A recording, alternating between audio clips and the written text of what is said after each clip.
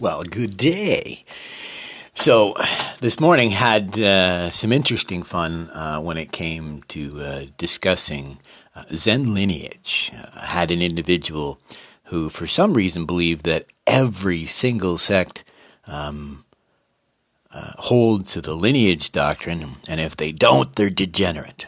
And again, pointing back to the Bodhidharma, I've mentioned this before, he may or may not have existed, so we shouldn't put too much weight in, this guy, and certainly not quote him as if we're quoting directly, but certainly not ignore the 28 patriarchs before him, including the Buddha, who very clearly told us, and this is critical thinking, that a call to authority is a failure of logic, because he said in his faith, the Buddha, this is a direct quote, in his faith, there's room for logic and reason.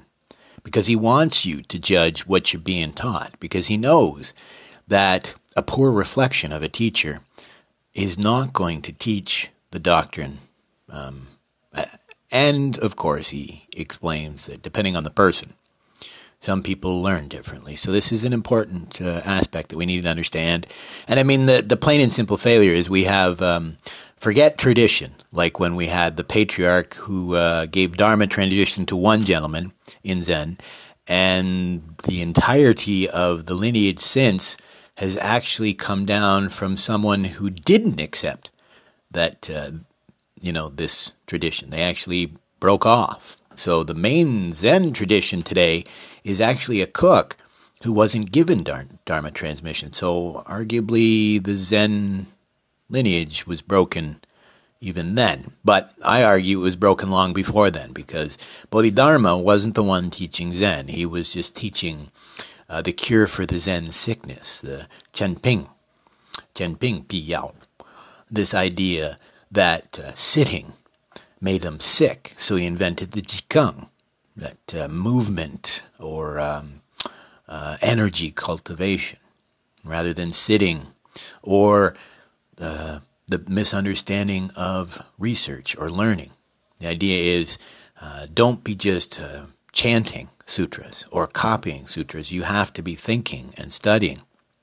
Or worse yet, a Zenite who thinks that, oh no, study and knowledge and talk is just confusing you. You need to get out of your head. And they just don't want to apply critical thinking. They just don't want to. Because, as I said, if Bodhidharma wasn't an actual individual, that kind of breaks some things, or even Dogen, who maybe turned his back on Zen in his later life.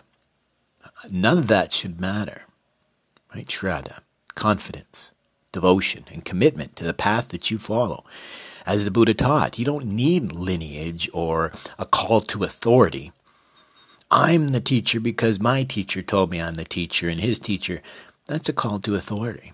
You need to use logic and understand, is this correct, what's being taught me? Is it correct? Is it beneficial? Critical thinking. So the example I was just about to use before I went off on the tangent is we're watching a video.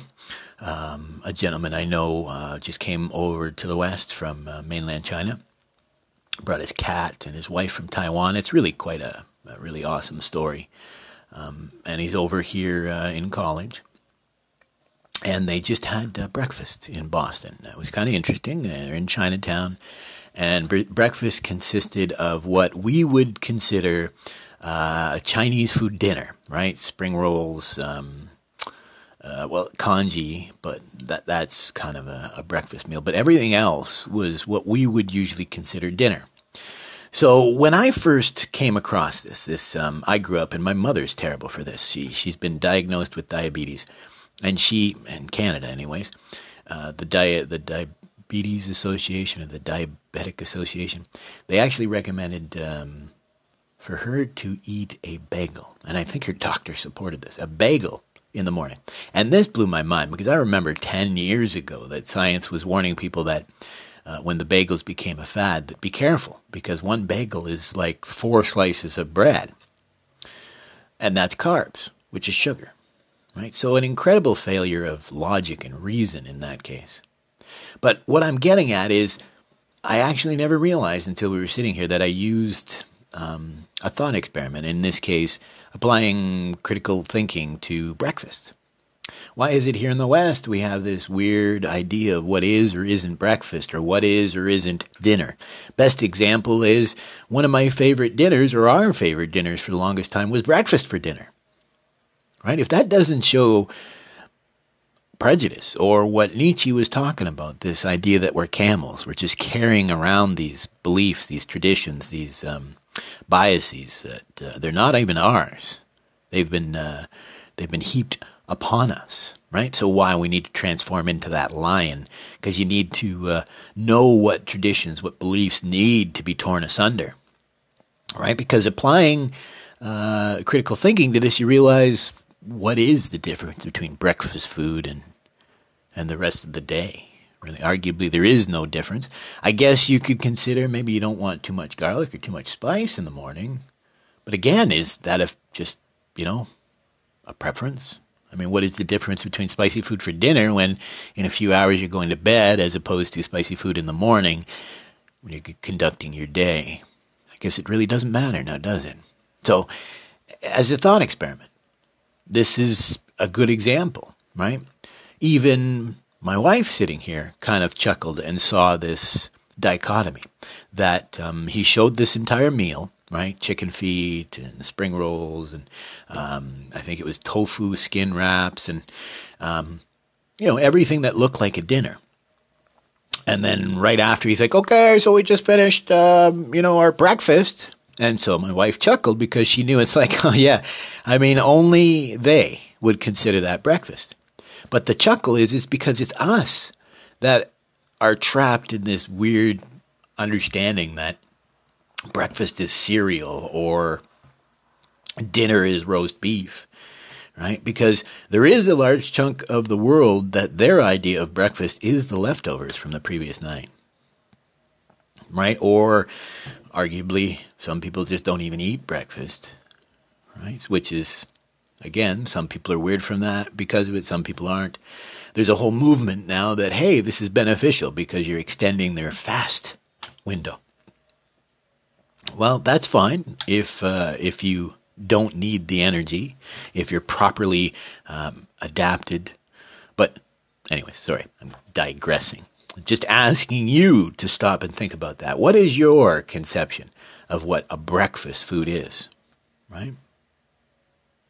Are you trapped in, arguably the people that eat leftovers for breakfast, they're probably the same. I mean, does it not seem weird how much sugar we consume in the morning, right? I mean, we know that sugar in the morning will only lead to a crash, possibly even before lunch, a drop in mood. It's just not beneficial. It's kind of funny. Arguably, I think there's something to do with this ego depletion that we've talked about. So when you get up in the morning, you're tired and you're trying to kickstart your higher order thinking self.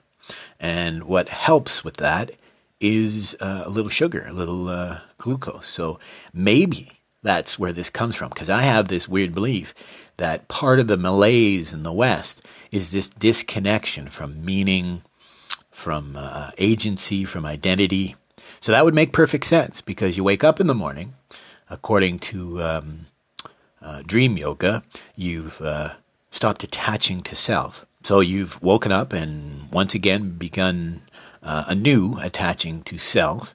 And so you're a little depleted, you're a little out of practice. And so maybe that's why here in the West, because we are much more attached to ego and self, maybe that's why we tend to sweet breakfast cereals, because we need that boost of energy to continue to arbitrarily attach to a belief in self. If you didn't get what I mean by that, is it's theater, it's fake. So we need a little sugar to put on this play acting. But no. So on that note, I just thought it'd be funny. I realized one of my earliest thought experiments was realizing how weird I thought it was that some people had dinner for breakfast, right? Because I was used to this idea of breakfast for dinner. That was a thing that our family did, my wife's family did. It's not an uncommon thing. But what is uncommon is this idea of a dinner for breakfast. Or, I actually mentioned this once to a group about pizza for breakfast, right? Because that is a great example. Some people think that's awful, pizza for breakfast. Some people think it's the best.